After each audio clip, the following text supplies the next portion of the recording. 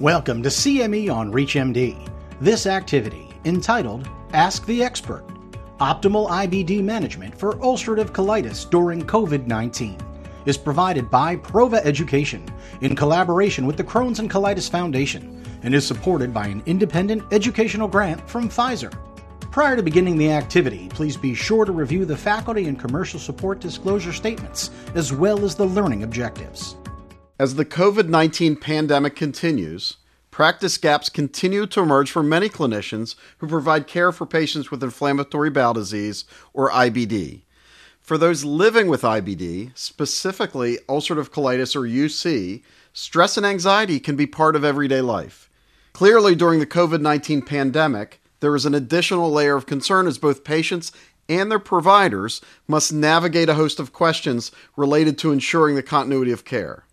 This is CME on ReachMD, and I'm Dr. John Russell. Joining me is Dr. Uma Mahadevan, who is co-director of the UCSF Colitis and Crohn's Disease Center in San Francisco, California. She's here to answer key questions related to ensuring the continuity of care for patients with UC, not only during the COVID-19 pandemic, but also as we reopen our offices and clinics. Dr. Mahadevan, welcome to the show.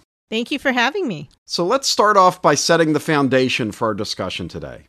What is the impact of COVID-19 pandemic on patients with UC, especially as it relates to ensuring continuity of care during this time of high stress?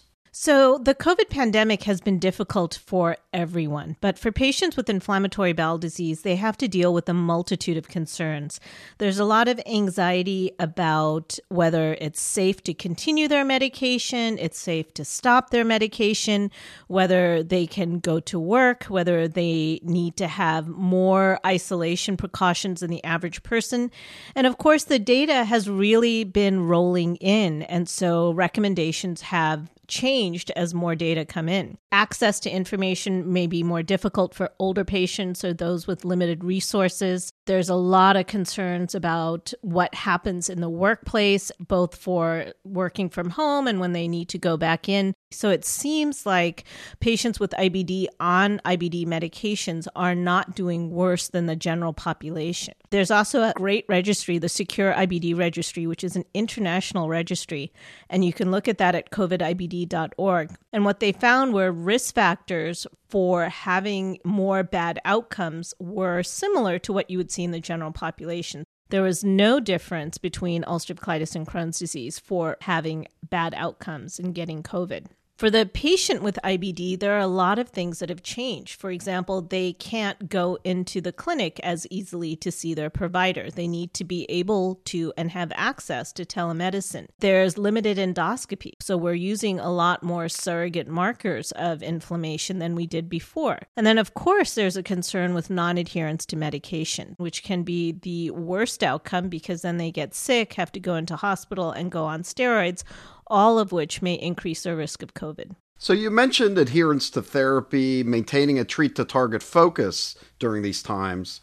So in your office, what strategies have you found to be successful in maximizing patient adherence to therapy? Communication really is key. So we have educated everybody on our team, our administrative assistants, our nurses, our nurse practitioners, our GI trainees, our faculty about the impact of COVID on IBD, about the importance of continuing medication, so that at every point when a patient comes into communication with someone from our office, they are able to get a consistent message. We have scripting to tell people what to do about going to work, what to do about their medications, what to do about their blood work.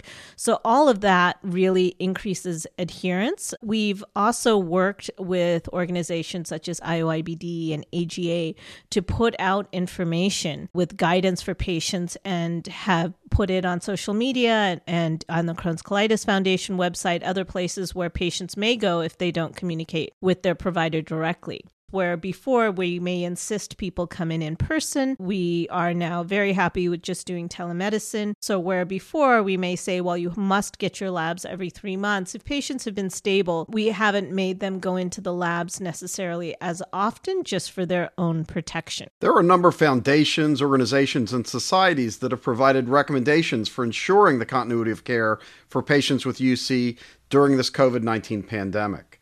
These include the International Organization for the Study of IBD and especially the Crohn's and Colitis Foundation, which has a wide range of IBD resources for physicians and patients. What guidance has been provided by these organizations and foundations, and are there any resource links that you would recommend? So those are the two that I would recommend. The Crohn's Colitis Foundation.org website has written information as well as a video featuring Dr. David Rubin and Dr. Andrew Grossman talking about the impact of COVID and what patients should do. The International Organization for the Study of Inflammatory Bowel Disease is an organization that's essentially the leading experts in IBD around the world.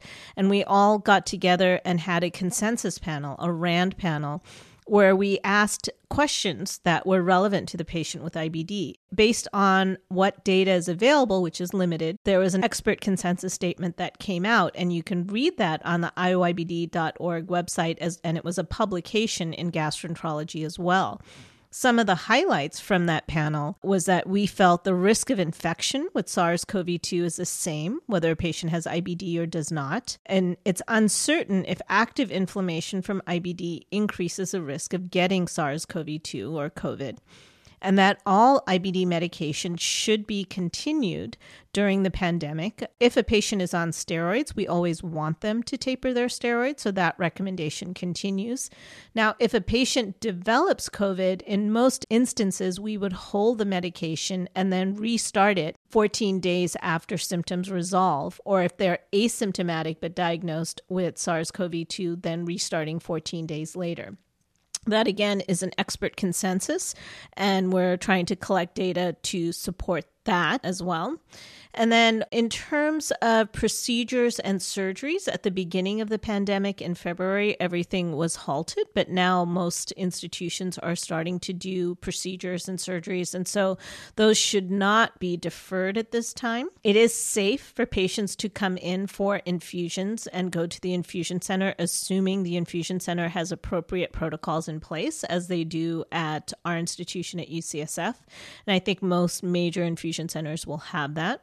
Endoscopy units as well have protocols in place, including social distancing, testing of patients before they come in, screening of staff, appropriate cleaning. And then finally, I think the biggest change and the biggest recommendation that globally has been stopping in-person visits and going to telemedicine as much as possible.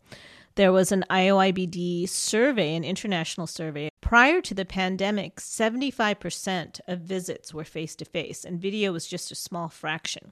But after the pandemic, in the world, 20% was face-to-face, 15% was video, and 50% was telephone. So you went from 75% face-to-face to about 75% telephone, video, or other types of non-face-to-face communication. In the U.S., it was much more marked, with 10% face-to-face, 30% phone, and 60% by video. For those just joining us, this is CME on ReachMD. I'm Dr. John Russell, and I'm joined by Dr. Uma Mahadevan to discuss the continuity of care for patients with ulcerative colitis during the COVID-19 pandemic and beyond as we reopen our offices and clinics.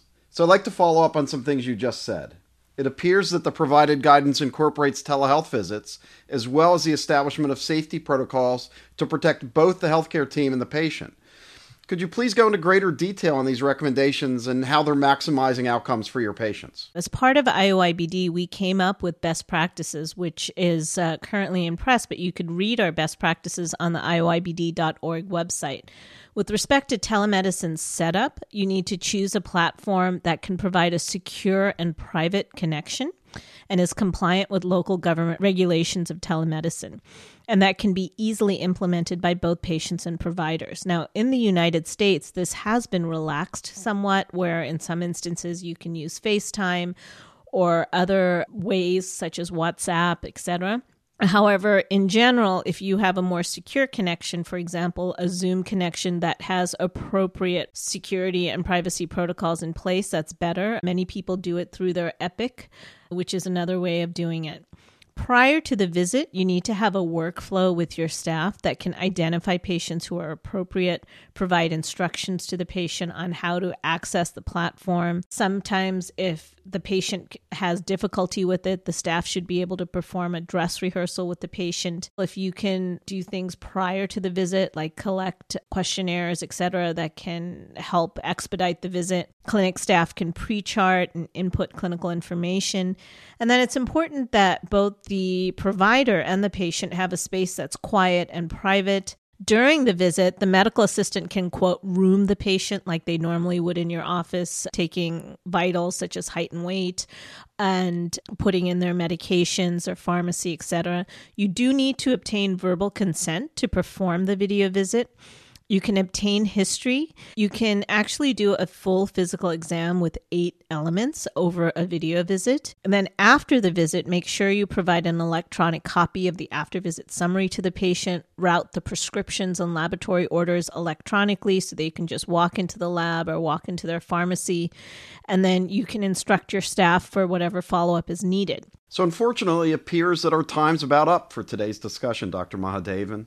So in the time remaining, could you provide any key take-home messages for our learners to help ensure continuity of care for patients with UC during the COVID-19 pandemic? So the key takeaways is that communication between the provider and the patient is really important. There needs to be trust and there needs to be knowledge so that the patients feel comfortable continuing medication, making decisions about work and childcare. We do want patients to continue their IBD medications. We do want them to report concerning symptoms, both the flare as well as of COVID infection. In those settings, you should have the protocols in place to have them go to the lab and get appropriate testing. And you want to use remote resources as much as possible. This is telemedicine, trying to do as many of the orders and everything else electronically as much as possible. And finally, we all need to prepare now for the recovery phase, for when we will start doing more procedures, we will start seeing patients in office. And for many of us, that has already started. We will continue to use telemedicine so that many of the providers will be doing telemedicine, alternating with providers doing in-person care to limit the number of patients that are physically in the office and the number of staff you need physically in the office. An excellent way to end today's discussion. I want to thank my guest, Dr. Uma Mahadevan, for helping us to better understand how to ensure the continuity of care for our patients with ulcerative colitis during the COVID-19 pandemic, and additionally as we reopen our offices and clinics. Dr. Mahadevan, it was great speaking with you today. It was great speaking with you as well. You've been listening to CME on ReachMD. This activity is provided by Prova Education in collaboration with the Crohn's and Colitis Foundation and is supported by an independent educational grant from Pfizer. To receive your free CME credit or to download this activity, go to reachmd.com/CME. Thank you for listening.